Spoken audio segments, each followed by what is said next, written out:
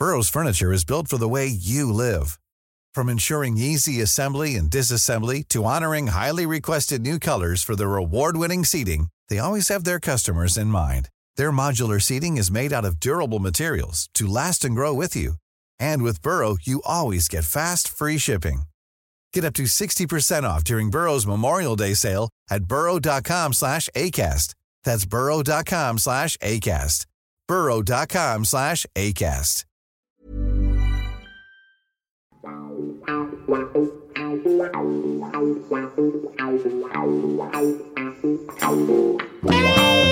are you, Keith? I'm good, thanks. Yeah. And welcome all to a game of my life with Orient legend, Mr. Peter Kitchen. Pete, I'm so glad that you've joined us on this podcast because I do want to talk about that iconic game when Orient knocked out Chelsea out of the FA Cup for the second time in the 70s. So we're going to talk about that. We're going to go through the teams and your memories of that game. But I also want to talk about the times around that game and the build-up to that game, the FA Cup run, which to this day is Orient's greatest appearance in the FA Cup, and you've scored 7 out of those 9 goals, and the kit and everything was just iconic. So first of all, your memories around that time, and was there any songs that evoke memories from that wonderful time? Because 77 to 79 are some great songs in the charts. Yeah, I mean, for me, it was. I mean, I just moved to Orient in the summer, so I went to Orient from Doncaster. I'd been scoring loads of goals for 4 or 5 years, and was desperate really to get a move and try to play higher up. So, but Doncaster were pricing me out of the market and asking for huge fees, and then Orient came in. And they agreed a fee because I was out of contract anyway at the end of the season. And I moved to Orient because they were in the Championship. And I thought, this is a great opportunity to ply my trade higher up. And, we started off, I'd only played 2 games and the manager got the sack, which was a terrible start because I hadn't even moved into the house I'd bought. And Jimmy Bloomfield came in and, Jimmy had come from Leicester City, and he wanted to play good football, and we started in the FA Cup, and really we were sort of in the league. We were just below halfway, doing okay, ticking over, but you never got the feeling we were going to do that well in the season. But I started scoring after about 4 or 5 games. I got into my stride, got used to the lads around me as such, and we started in the 3rd round, and it was the first match of the 3rd round. We played Norwich City at home, who were in the Premier League or the First Division at the time, and John Bond was the manager, and we drew 1-1. We did very well and matched them, but no one gave us gave us half a chance really of winning the replay. Everybody said, oh yeah, Norwich have done the job. And we went to Carrow Road, and we outfought Norwich. We played very well on the day, and I scored the winner with about 2 minutes to go, and we beat them 1-0. So it wasn't a fluke. We'd beat them over 2 games. The second game was the 4th round, was against Blackburn Rovers. And Blackburn were doing very well in the 2nd division, and quite honestly, they murdered us for 70 minutes. We were chasing shadows. They got some good players in the team and really solid team at the back, and we were chasing shadows. And then with about 15 minutes to go, we pushed up, or Jimmy pushed up Big Nigel, who's centre half. And so there was like him and Joe Mayer, who's my usual strike partner, who's a big lad as well. And we started Route 1 football. And ball came up. Nigel challenged somebody, and ball ran through. And I took it round the keeper, but I was very wide, and I cut it back and scored from a very acute angle. And, we were losing 1-0 at that stage, and we got back into an equal, and then we scored 2 goals in the next 5 or 6 minutes, and we got through. And Jim Gregory, I think he was the manager. The old bald eagle. Jim Smith. Jim Smith, sorry. Yeah. He was the manager of Blackburn. He said, "I can't believe how we haven't won this game," and it was true. Yeah. We couldn't argue. So we drew Chelsea in the next round, and the game was televised on ITV on the big match as such, and they came with it. Chelsea brought as many fans as we had. It was a sellout game, and no one really expected us to win that game. And as it went, it was a very tight game. It ended up 0-0. I think I scored a goal in the first half, but it was disallowed. And then in the second half, Chelsea came at us. They had some very good players. There was Ray Wilkins, the big lad, great big rock at the back. Benetti in goal. Just they were about mid-table in the first division, and I think Jacko, our goalkeeper, Big John Jackson, he pulled off a superb save with about 2 minutes to go and kept us in the game. So we thought, that's it. We'll go to Stamford Bridge, which we did about 10 days later, and it was freezing cold. It was late February. It was freezing cold. The pitch at Stamford Bridge in those days was, it was wet and muddy, and we went out there, and we were chasing shadows really, and Chopper Harris was following me all over and whacking me every time the ball came anywhere near. He was his reputation went before him, but it was all true. And, he followed me around, and every time the ball came in, he kept getting in.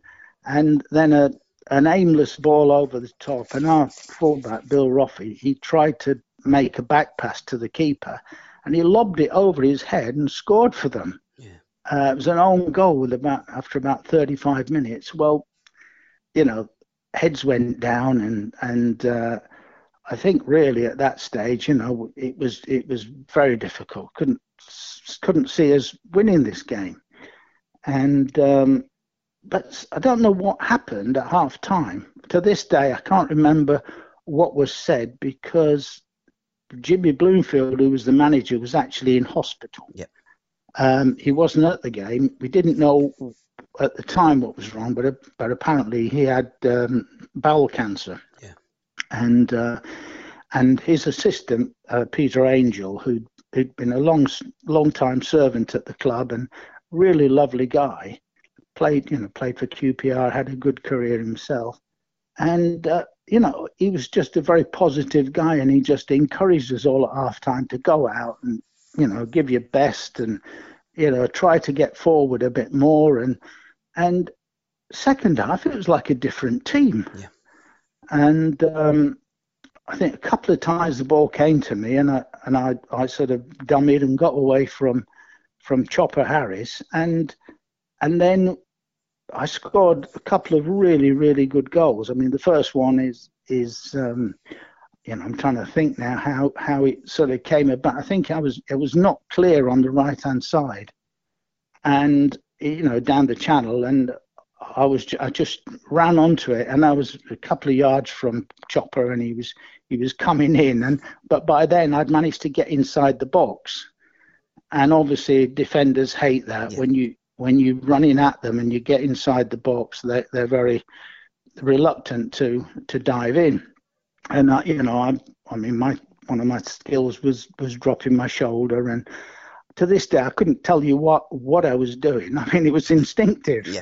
And I dropped my shoulder, and as if I was going down the line, and instead I checked back inside, and beat Chopper Harris, and then I think Big Mickey Droy came across, and again I dropped my shoulder, and he dived in, and I went the other way, and I was sort of about to hit it with my left foot, and all of us, from the corner of my eye, I saw, I think it was Ian Britton coming across. And so, again, I just sort of flicked it to one side onto my left foot, and he went diving in and disappeared.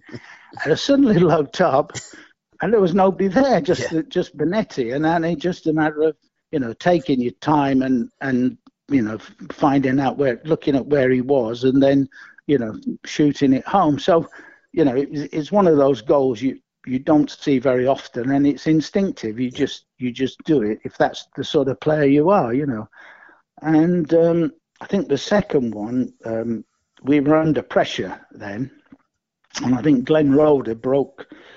Glenn Roeder, who sadly died, earlier this year, and was a very good defender who could play with the ball. He was confident on the ball. He had this wonderful trick, a step over trick, and he was very competent. He could play in midfield if he wanted to. Well, he broke clear from the back, and I went on a run across towards the right hand side and took one of their defenders with me, expecting he was going to slot it to me. And he knocked the ball into Big Joe, who was on the left-hand side, who ran at their fullback and hit it across. And, suddenly I'd sort of lost my man with the run, and, I came back in the box. And as the ball came across, I managed to control it in one touch control and then slotted that one in. So it was a wonderful day for us. And really, the second half, we were a different team, and it always amazes me that if we could have recreated that form in the league, we would have done a lot better. But it was a wonderful game, and to beat Chelsea at Stamford Bridge, that was the second first division side we played, and we beat them both with a replay. So it wasn't a fluke, if you know what I mean. It was hard work and getting the look and the breaks at the right time. Absolutely. The first game, when you played Norwich, you played against a World Cup winner as well. Martin Peters was in the Norwich City team. And Norwich, 77, 78, 79, they had a decent team, didn't they? They were a good first division team. So that was one hell of a scalp for the Orient. Yeah, I mean, they played open attacking football. Yeah, they did. It was a good team. They had Martin Peters in midfield. They had Jimmy Neighbour, who'd been at Spurs. Kevin Keelan was in goal, who played there a long time. Yeah. I think Colin Sullivan, who I later played with at Cardiff, he was the left full-back. And I think John Ryan, who played at Luton and he played at Norwich for a while. They had a very good side, and John Bond was the manager. Who went on to manage Man City, and it was it was just a really, really good side. And I believe immediately after the game, he actually offered 110,000 for me. Wow. Sort of Ipswich had been for a trial with them at the end of the season before, and they didn't sign me because they Doncaster wanted a lot more money, and they couldn't agree a fee. But Bobby Robson was trying to sign me, and he fell through. And after that game, John Bond made an immediate cash offer, and I actually saw Bobby Robson in the bar afterwards, in the players' lounge, and he actually said to me that he made a mistake not signing me, which I thought was a wonderful thing to say for somebody of his stature. He didn't have to say that, but he came over and said he'd made a mistake not signing me. And so it was a really wonderful time for me and for the club at that time.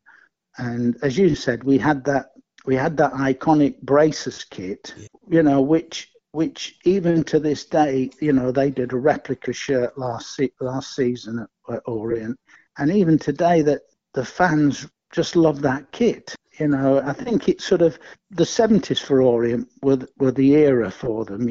They got promotion from the old third division in 1970, and they were an established championship side really up to 81, 82 when they got relegated. And, that kit is sort of has become, recognised as the sort of one of the key times in that era, And they were on as a club. Sorry, I was just going to say that on a club, because I signed for them. They were on a par with Crystal Palace, Fulham, Charlton, Millwall.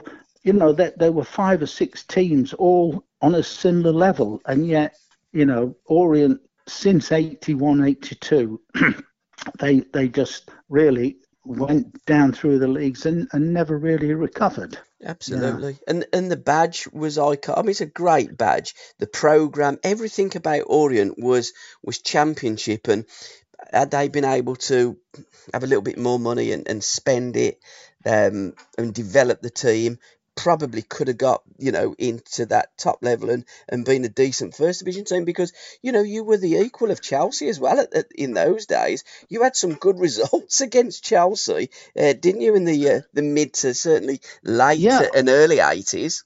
Well, yeah, I mean, in the I think it was 72. Yes, I think they beat Chelsea in that season, in the 5th round again. And they had a couple of, they lost to Arsenal, I think, which is ironic because we lost to Arsenal in the semi-final.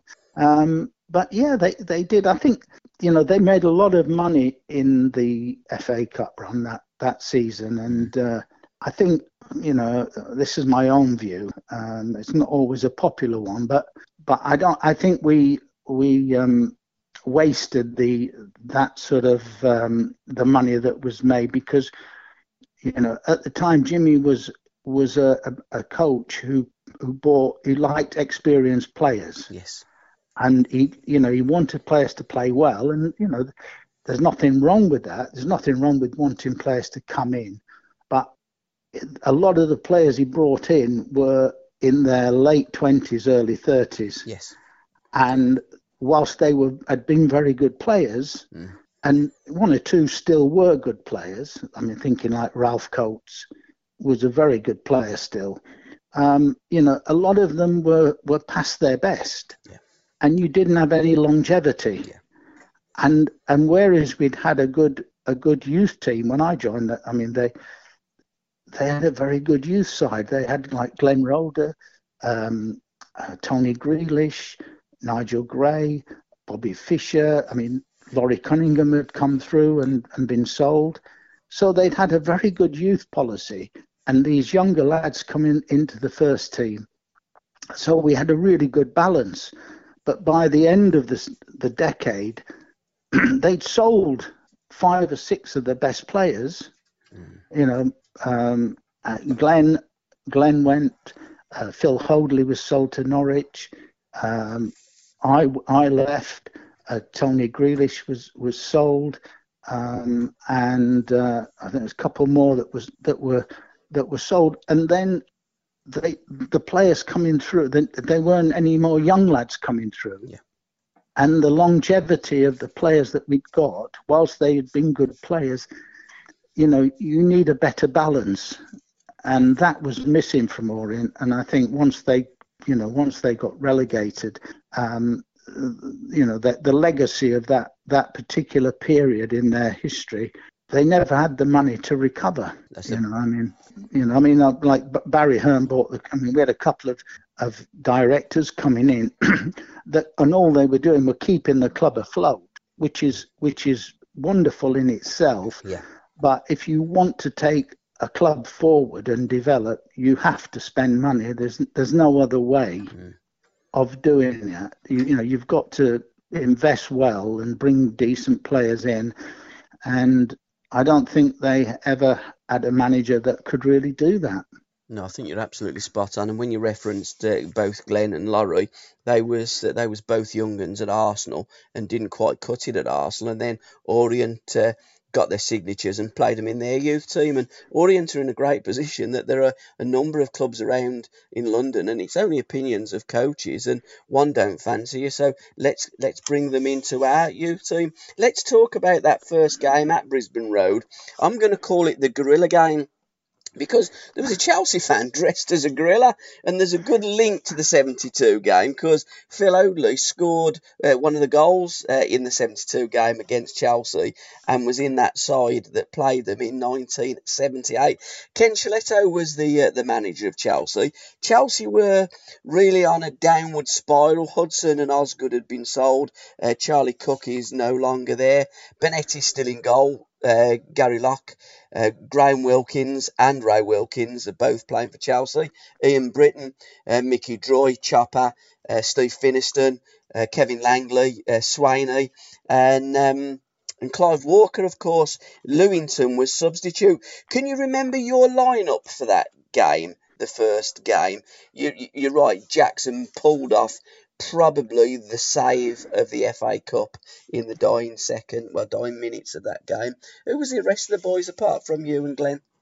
Well, the fullback, I think, was Bobby Fischer, the right back. Correct. Left back was Bill Roffey. Yep. At the back, we had Glenn Roeder, Phil Hoadley, and I think Nigel Gray, because I think Jimmy was playing three centre-backs at that time. Well, that's what we'd played in the previous round. And I think in midfield then we had Tony Grealish, and I think Peter Allen played. I'm not sure he played in the home game. He played in the other one away. And then there was Kevin Godfrey on the right-hand side, myself and Joe Mayo up front. I'm trying to think who was... Peter Bennett was in midfield, yeah. Yeah, that was the change for the first and the second game. Right.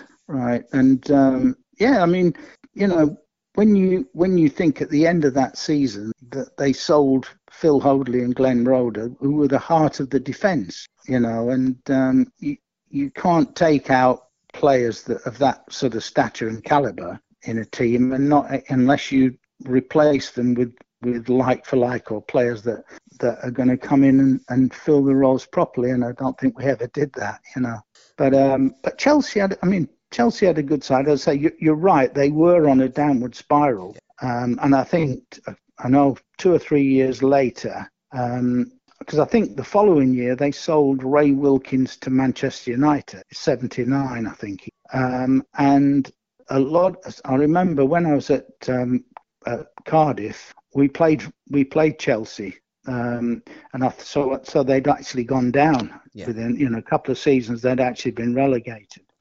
But, being a big club like Chelsea, they're always going to come back, aren't they? I think that's the thing about big clubs. They may go down for 2 or 3 years, but they often come back, whereas clubs like Orient that haven't got that massive fan base, and that, if they go down, it's very difficult to come back and compete at the higher levels. Absolutely. Have you any memories about the Chelsea fan that was dressed as a gorilla? Because there was a huge contingent behind the goal. Well, Chelsea were all around the ground, and a wall collapsed, didn't it? You had to be taken off. Yeah. That was that collapsed on the side of the ground. The what's now the West Stand. Yeah. And to this day, I'm not sure who was to blame, but I know Brian Winston, the chairman, did blame the Chelsea fans, although Chelsea as a club denied, as I understand, they denied that, but the wall was, it was one of them sort of concrete walls that didn't have any sort of reinforcement, and really, there was a big crowd, and I think it was just the pressure of the because they were standing up in those days, and I think it was just the sheer numbers and the pressure within that. And as soon as you sway forward, you've got several hundred people going with that, haven't you? Oh, absolutely. So the wall collapsed, but fortunately there was, no one was seriously injured, and I think that was. Really, they're the sort of warning signs we should have been picking up, or the football authority should have been picking up about stadiums, which eventually they did. But like anything, it takes quite a while to change things, doesn't it? It certainly does. Brian Winston, you referenced, it did make allegations that they'd received calls prior to the game that Chelsea were going to smash the ground up. But Chelsea used to do that in those days anyhow, to a large degree. Sometimes they do it still now. But Brian Mears did calm it down and says, look, it wasn't premeditated. There wasn't anything in it. There was just a large contingent from Chelsea. And when people do go from the back to the front, and in those days, I think it's difficult for young football supporters to understand what it was like on the terracing, and whether it be the side or the back. When that crowd go, you can't stop them, and if there's a wall there, sometimes, and sadly, it wasn't the first, and it won't. Well, it probably will be. We don't see that now, thankfully. But there was about a dozen people injured, wasn't there? So, it wasn't a great day for football, but I don't think it was anything really sinister. I think it was just a wall collapsed by the weight of people that were to-ing and fro-ing. Yeah, I think that was it, really, as saying it's. I mean, Chelsea, as you say, Chelsea did have a reputation. Absolutely. And I mean, I played at Cardiff, and Cardiff had a reputation as well. Their away fans, they've got great fans, but they did used to like a ruck, shall I say, when they went away. And funnily enough, I was looking at a post on Facebook that some of the fans put on, and they were saying, one of them said, they were talking about a Chelsea game between Cardiff and at Stamford Bridge that I played in, and they put some photos on, and it was because it's in a group, a Facebook group on Cardiff City away day fans, and one of them said, I went to that game, I remember it, and we went on the coach and it was bricked by the Chelsea fans.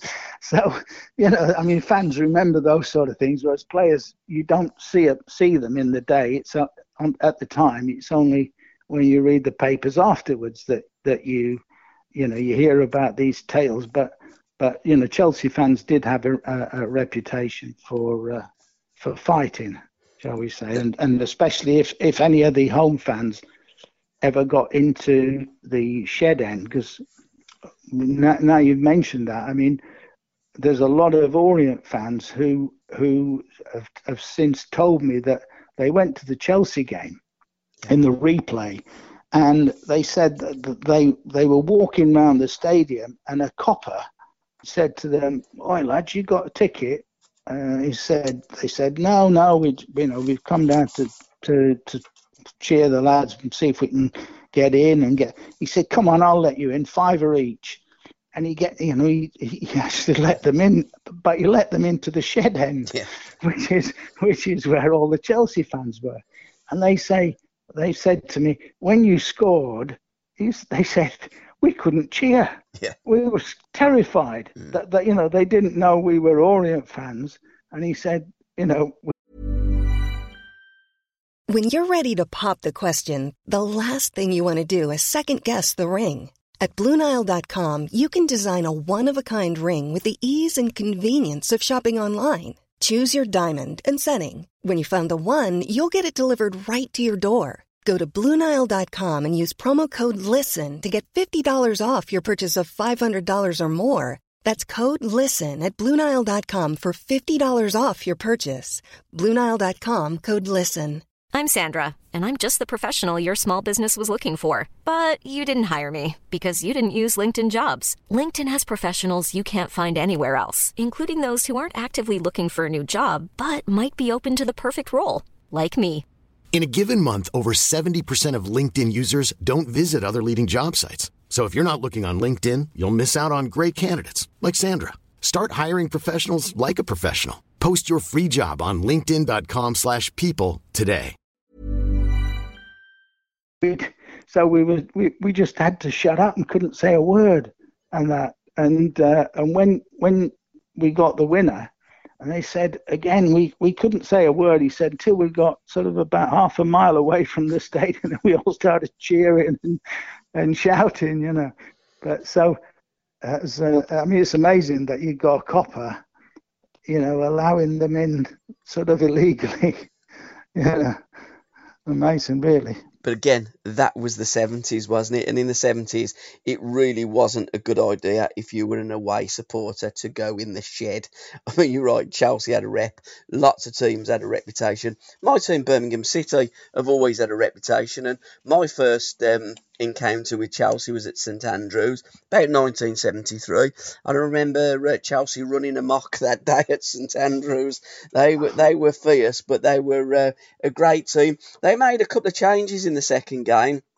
Aylett come in and Ray Lewington come in as well. Finiston was on the subs bench.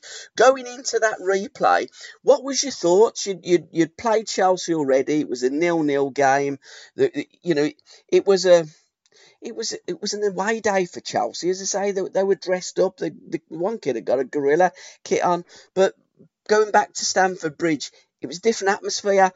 The home games for a big team like Chelsea are different for Chelsea going away. You're literally now going into the Lions' Den. What was your feelings in that second game, in that replay? You'd almost done them once. You had that goal disallowed. You're thinking, if only. Can we do it again? What was you like going into the game, Pete? Well, I mean, from my personal perspective, yeah. I was looking forward to it because I'd never played at Stamford Bridge at the time. Yeah. So it was a whole new experience going to play at Stamford Bridge, big club like Chelsea and that. So I was really looking forward to it. But as I said, the first half, and I think we didn't, as a team, we were, and again, I'm being a bit critical of the manager. Yeah. That the whole team talk was, everybody was given a job and we spent the whole sort of team talk talking about how we were going to stop the other team playing. Yeah. And I think that came through a lot of the time in that season. And I'm not saying that you shouldn't, as a forward, you should work hard. You should work hard to close defenders down and that. But when you're a defensive side, which we were, I mean, when you look at the statistics, we were the second lowest scorers in the division that season. We sat back, we played deep, we played 5 at the back and sat back. And when you're a forward, the gap between you as a forward and the defence is massive. Yes. And you can't, physically, you can't be chasing back that far. Yeah. And, we really, I mean, it was difficult to get any sort of rhythm. We just weren't playing very well. And, there was no belief in the team. We lacked confidence as a team. Yeah. And I think, when Bill Roffey scores the own goal, a bit like the semi-final when we lost to Arsenal in the semi, we gave 2 own goals away that Malcolm McDonald claimed. Yeah. And that coming back from them is very difficult. And I think it was only because it was half time and the attitude amongst everybody was, well, lads, we better go out and do something because if we don't, we're out. Yeah.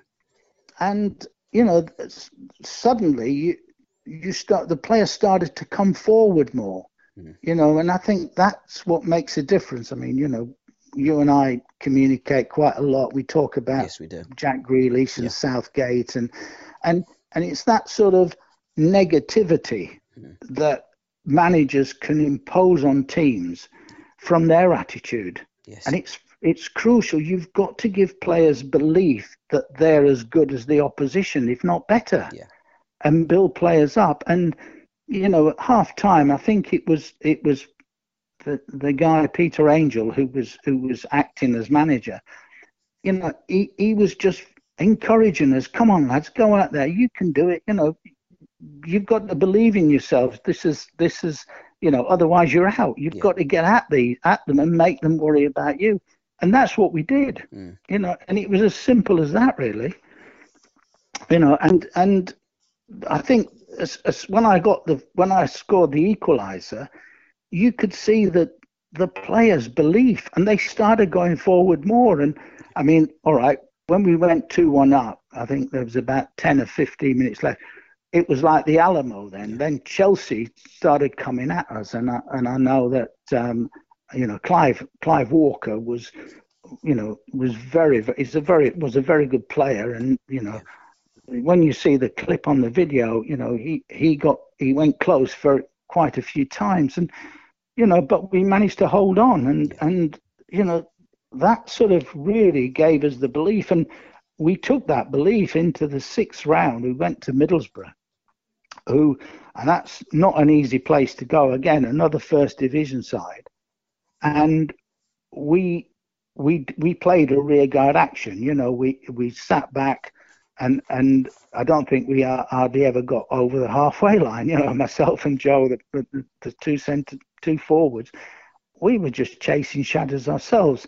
But we managed to keep it 0-0, and we beat them in the replay in the sixth round 2-1. So, again, it wasn't a fluke, and I believe to this day that had we have had a positivity from the management to believe and given us belief, we had good enough players to have gone on and done much better.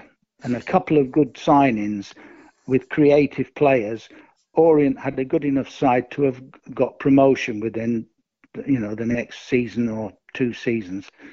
But it wasn't to be, and that's football. Teams get chances because they have a nucleus of some good players, and if you add to them with good players, you can take them on. But if you sell your players, it's hard to rebuild the side again. And I think that it's one of the sad things about Orient. But I mean, nowadays they've got new owners, and they're really ambitious. There's a whole different feel at the club. There certainly is, but going back to Jimmy Bloomfield, I mean, he had a great team at Leicester, and they really were an entertaining side. So you'd think that Jimmy was, the ideal man to take Orient on and take them to the next step. But, sometimes for whatever reason, it doesn't quite work out. Some of the headlines that was written about you, what was your favourite one? There's Killer Kitchen. I mean, I'm reading this from the Gold Gourmet, the Peter Kitchen story. Fantastic book with you and Nielsen N. Kaufman. Kitchen Sinker, Borough knocked out. Oh, Kitchen sinks Norwich. On the boil, Kitchen whistles in to score the Orient stunner. There's just, the name Kitchen just gives the license for the journalists to put some wonderful headlines to stories that you write. Yeah, I mean, the first one was obviously Kitchen sinks them. Yeah. Or they thrown the kitchen sink at them. Yeah. That sort of started when I was at Doncaster. Yeah.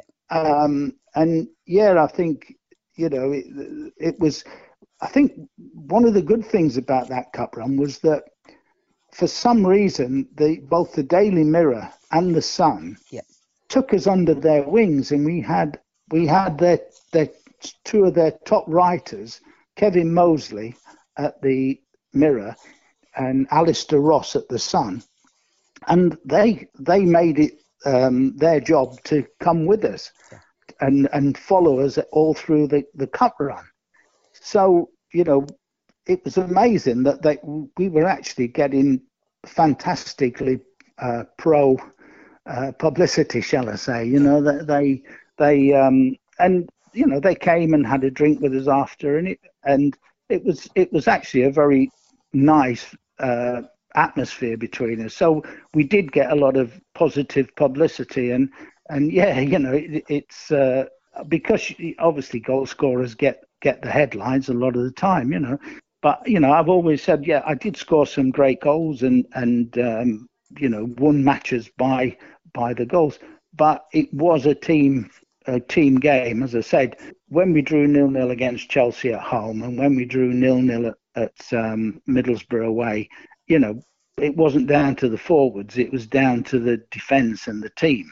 And as a team, we really had a good balance. And as I said, one of the key things about Jimmy was that he was a football man, and he was a nice guy, really. Yeah.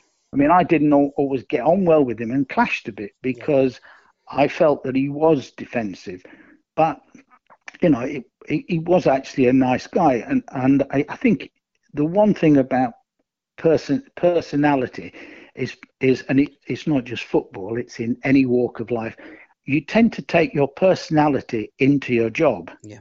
So if you're an extrovert person, then you'll be an extrovert person in your job.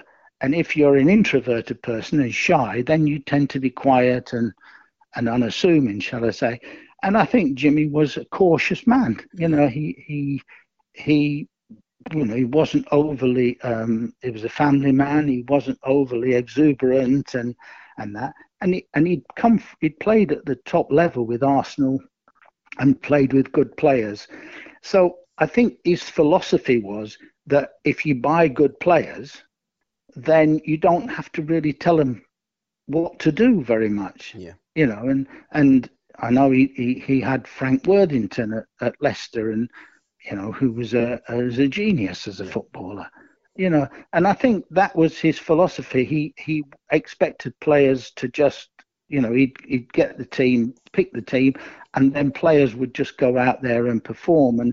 And my experiences in football is that it's not that simple.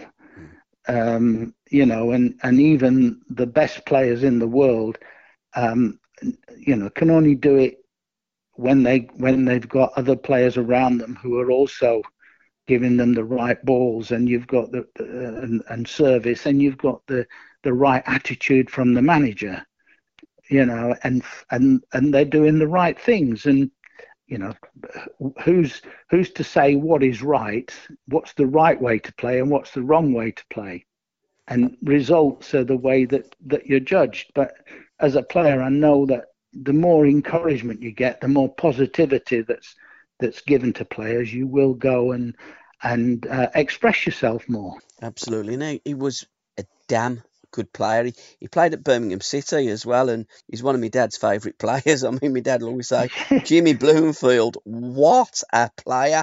And when he was an inside forward, wasn't he, Jimmy? You look at him, he was just a creative, tremendous inside forward, but had this defensive persona at the Orient. You mentioned difficult. How difficult was it, because you don't like buttons, to dress up as the Pearly Queen? You had some really good PR, didn't you, as well? Not just you, but Orient, as a team. Yeah, I mean, well, we were like the Cinderella Club of London. Yeah. And if you're a Tottenham fan, an Arsenal fan, a Chelsea fan, or Spurs, other big clubs in London, yeah, you can't support one of your rivals, but you can go and watch Orient. And so we used to. It's amazing that in the cup run, we used to get a lot of fans coming from Spurs, from Arsenal, and other clubs like West Ham.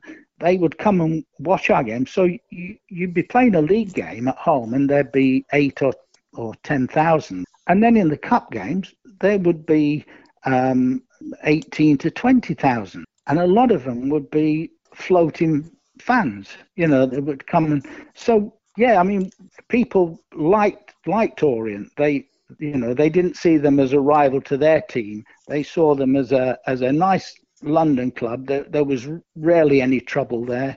You could take your kids to a game and usually get in. There was usually room to turn up on the off chance and get in. So a lot of people always liked Orient as a club. As an East End club, shall I say, it was, we became like the Cockney, the second team in East London, but yeah, we got great publicity, and I think it catapulted a lot of the players who, there's a lot of good players in teams that are unfashionable. Yes. And they don't get the exposure that they should have, because they're playing for an unfashionable team. And what the cup run did, it showed how good some of those players were. Like Phil Hoadley, who'd been at Crystal Palace and moved across to Orient because he couldn't get in the Crystal Palace side, and became the kingpin of the team. Yeah. At the back, and then had a great move, went to Norwich and played there for a long time in the first division. Glenn Roeder moved to QPR and then had played for Newcastle and Watford all in the first division. So it put those players into the limelight where they otherwise would have gone under the radar, I think, So it was a fantastic thing for the club in every way, really. Absolutely, and on page 117 of your wonderful book, The Gold Gourmet, Kitchen, the Pearly King of Leighton, and it's a great little picture, you lifting your right foot up. I mean, there's so many sequins and buttons on there, and Peter Kitchen says, but I don't like buttons. I have an immense dislike for buttons, in fact, there's a quote there. It's true. I don't know. I think when I was a little kid, I remember my mum used to have a button box. Oh, right. I'm sure some people of my age might remember that, but she used to have a button box. So if ever you lost a shirt button or a coat button or whatever, she'd go in this box and sew them on your whatever had been damaged. And I used to hate them. The whole thought of this other button that didn't belong on my shirt going on my shirt, I hated it. And so when they turned up with the Pearly King of Leighton at the stadium and said, we want to do this promotional shot, I remember putting this very heavy coat on because it weighed a ton. I bet it did. You'd be surprised. Yeah, it weighed a ton.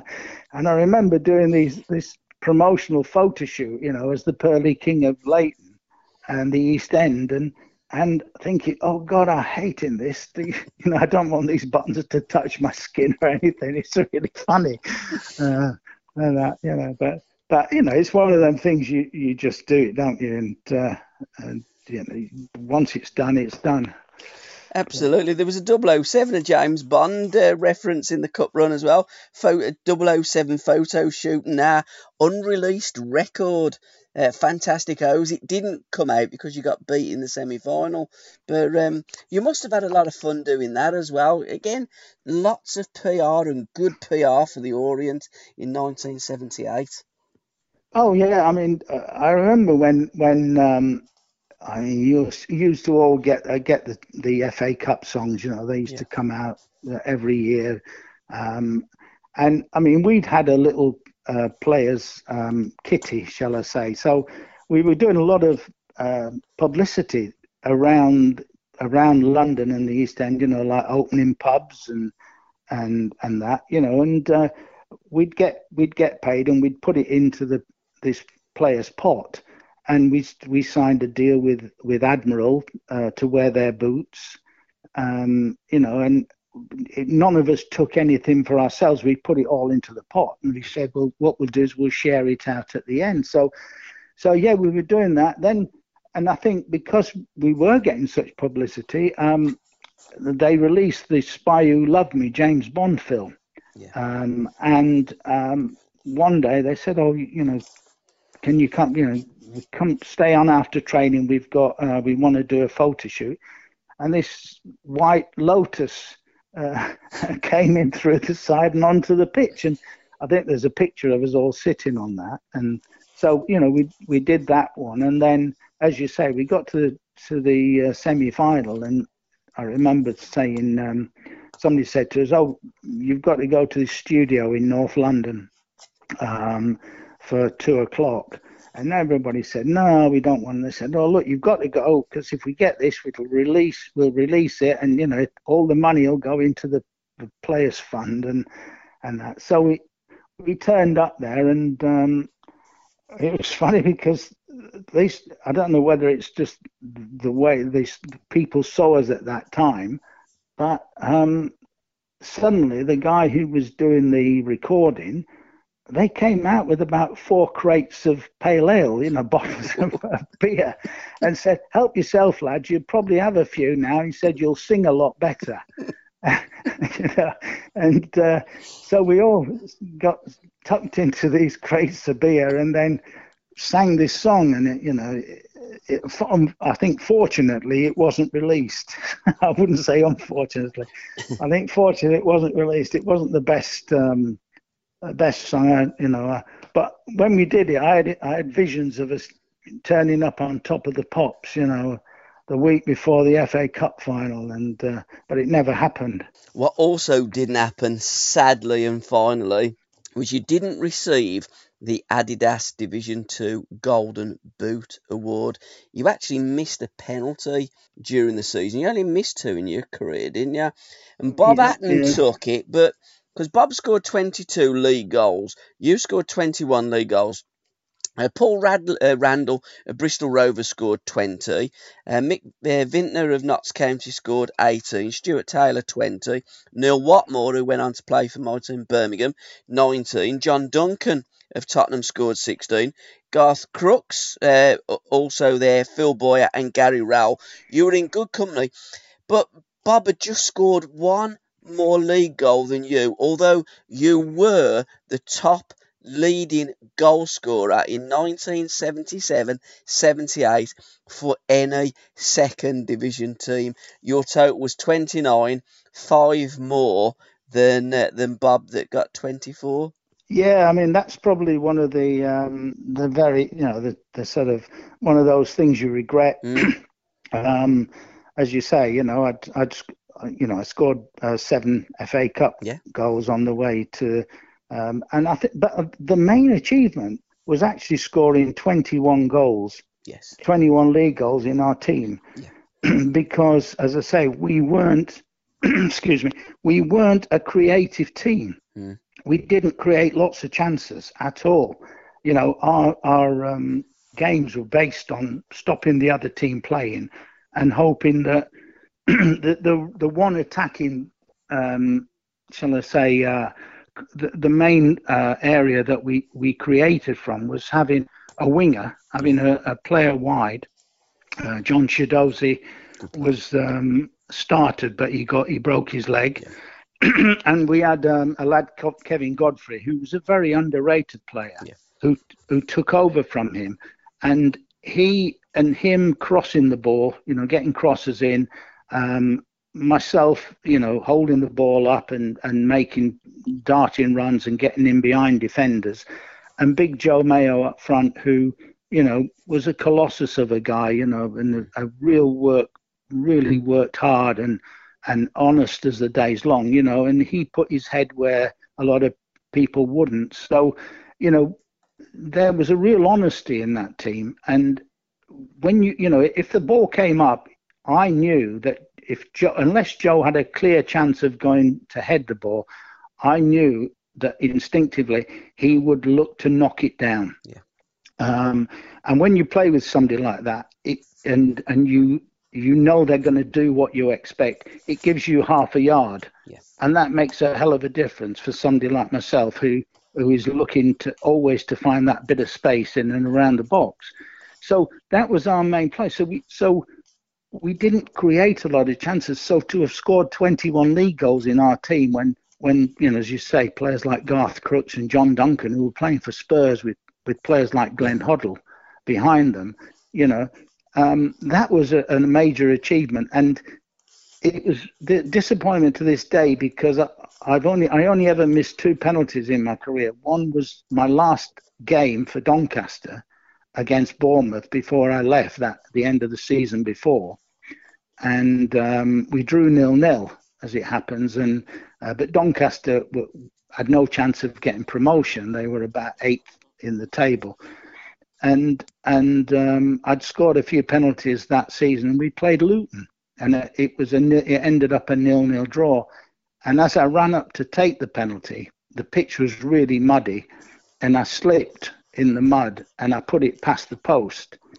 And so I only ended up with 21 league goals, but that would have been the icing on the cake to have won that Golden Boot award, because it's the one trophy that you can hold up and say, look what I achieved that season. So but that football's all about disappointments as well as highs. You've got highs and lows, and I think you have to just look back on your career with knowing that you always gave 100%. You were successful doing your job in scoring goals, and and you meet some very good people along the way, and it's nice to be remembered by the fans you've played for, and they say that you did a good job and that they appreciate you, and I think that's all you can ever ask for, really. Absolutely, and you will be forever a Leyton Orient legend. And for whatever club you played for, Pete, fans will always look back at your career and say, Peter Kitchen, give absolutely everything. What a player, top player.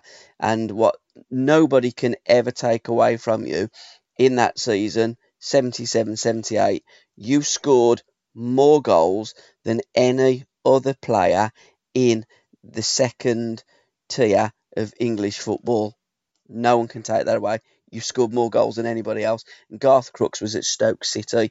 I think it was just before his move to Tottenham Hotspur. So, Pete, can I thank you so much? Your book, it's a fantastic read. The Goal Gourmet, it's still out now. Go on to any... I suppose Amazon is the best, isn't it? That's where I go to get all my books. Just go Peter Kitchen, The Goal Gourmet, and buy Pete's book, because it's a fantastic read, a fantastic career, and a fantastic man. And can I thank you so much for your time, Pete, and your interaction as well on Facebook. It really is appreciated. And good luck to everybody at Orient. Through you, I always look at Orient's results, and I have backed them a couple of times recently, and they've got beat, but I'm going to still keep plugging away with Orient. So good luck to the O's, the magnificent and super O's. Yeah, thanks, Gabby. Yeah, it's appreciated, and nice to chat to you. Absolutely, a real pleasure. It's absolute honour, Peter. Thank you so much, sir. Take care. Cheers, Pete. Thanks for listening, guys. Cheers, Kitch. All the best, mate. Bye. Thank you, sir.